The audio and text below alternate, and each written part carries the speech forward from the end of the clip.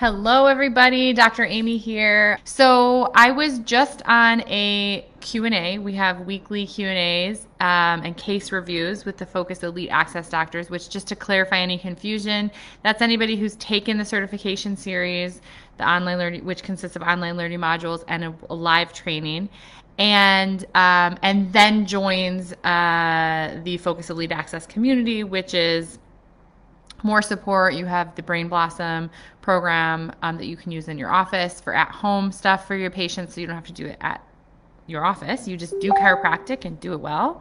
And case support and marketing stuff and community lectures and all this stuff. And one of the things is we have a monthly case review where the doctors come, submit questions, and we just learn. It could be practical, procedural stuff, office stuff, business stuff, clinical stuff. So we had an awesome one today.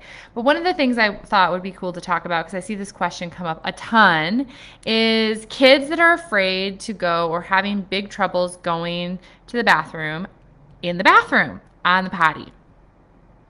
You can tell I have a little kid because I say potty.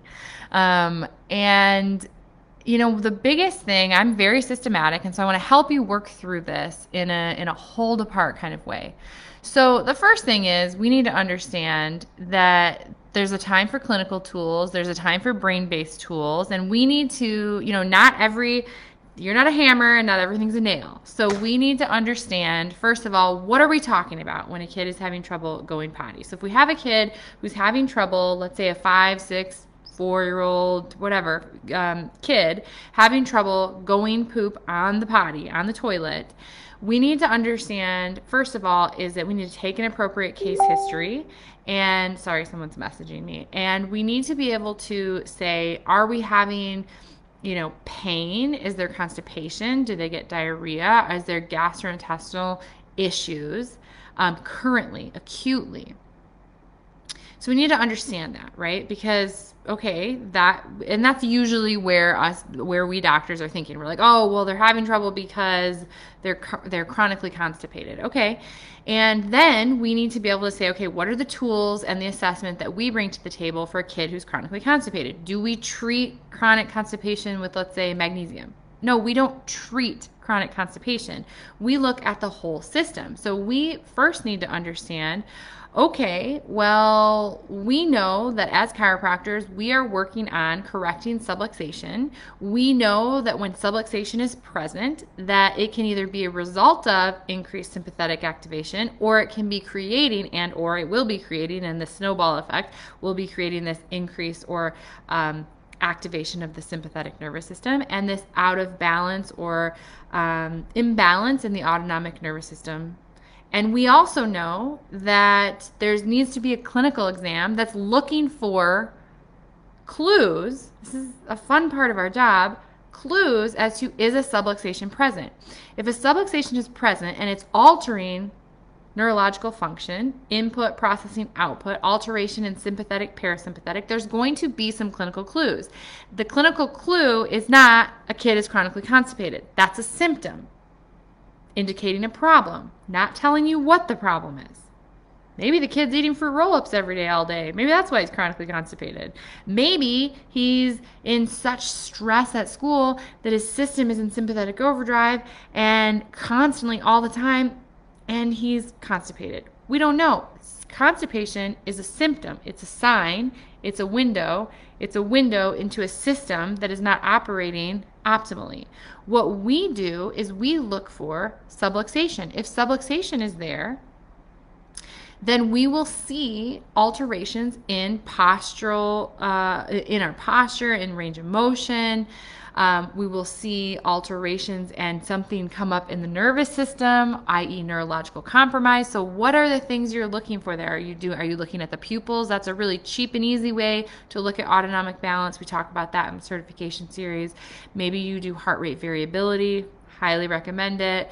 Maybe you do thermography, highly recommend it. Maybe you do SEMG to look at tone and tension, highly recommend it, or some variation of those to have some sort of indicator to look at autonomic nervous system function. So we have to look there, and then we say, hey, there's indicators of subluxation. We know subluxation causes alterations in communication and function within the nervous system. We know that that's really important and critical for the function and processing of an individual, including gut function and health and motility. If we're sympathetically activated, then that impacts motility and just health and the lining of the gut wall, and it can cause a breakdown and dysbiosis and all of this for chronically sympathetically dominant.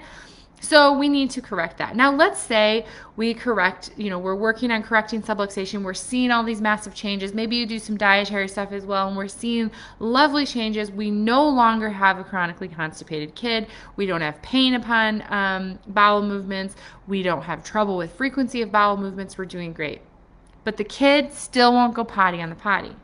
This is where we have to understand we need to know more, not necessarily do more. We don't have a bad kid. We're not necessarily saying we have a bad parent. We need to understand that the parent is going to be frustrated, and you're like, hey, the kid's doing amazing, but he still won't go on the potty. Why do you think that is? This kid's whole life, or at least for some portion of their life, they've had fear, pain, and sympathetic activation around going into the bathroom, sitting on the potty, and having a bowel movement. So even though the problem has been taken away, the actual constipation, the pain, the physiological problem, the behavioral peg of processing is still there. I'm afraid to go on the potty. Logic is not guiding the show here, right? Low brain is guiding the show. I'm not safe in that room, sitting on that thing, going potty. And so we then have to, what we call, play a new game, merge it with reality, and then repeat, PMR. And that is, okay, we've taken away the initial insult. We've improved. We have a more healthy, adapting individual who is not having the symptoms that caused the behavioral issue in the first place, or deflection in the first place. And so now this is an example we used just recently with a kid who's having the same presentation. Mom and dad were like, yeah, he's not on Miralax anymore. He's not having pain. He's able to go multiple times a day. It's normal. It's not diarrhea. So what do? We're so frustrated. We think he's making bad choices and being bad. And we're like, no, he's afraid. So what we did with them is he would ask to put a diaper on because that felt safe to him, and he would go in the corner. So we said, great. Get it. And he was afraid of the little mobile potty as well. So he started going in a trash can outside of the potty, in a trash can, in the squatting position. So he was getting in the squatting position, and he felt safe to do this in a trash can. And we said, don't make a big deal out of it.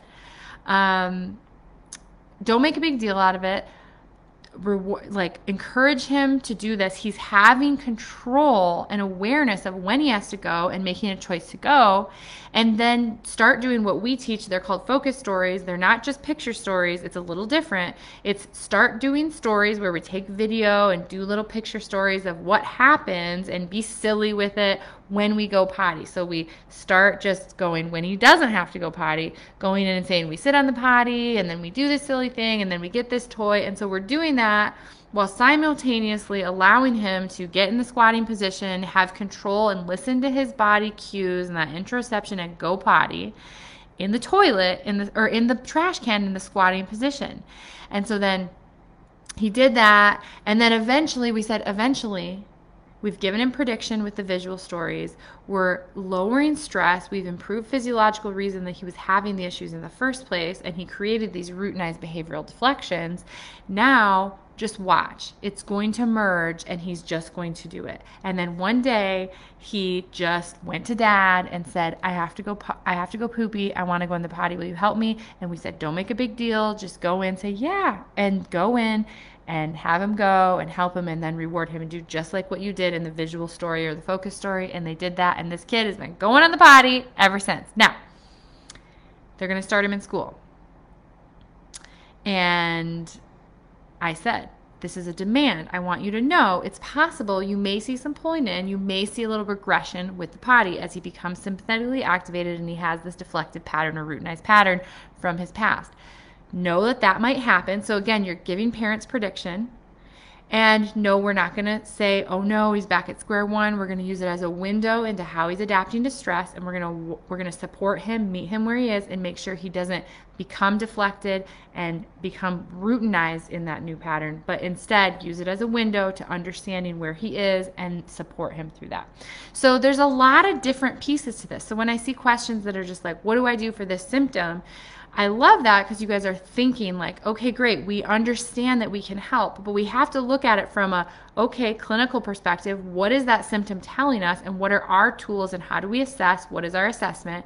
And then how do we continue to assess to know when is it time to bring other clinical tools in addition to chiropractic or brain-based tools in to help that individual function better, engage better, and connect better as a individual and as a family in their environment. And this is everything that Focus is all about. You get to stay in the chiropractic lane, but you get to know a little bit more. You get to upgrade your communication. You become an expert. You provide the help these families need by really coming at this from a hold apart developmental standpoint, knowing what you do, what you don't do, how you support, and seeing their kids for more than just the deficits and challenges.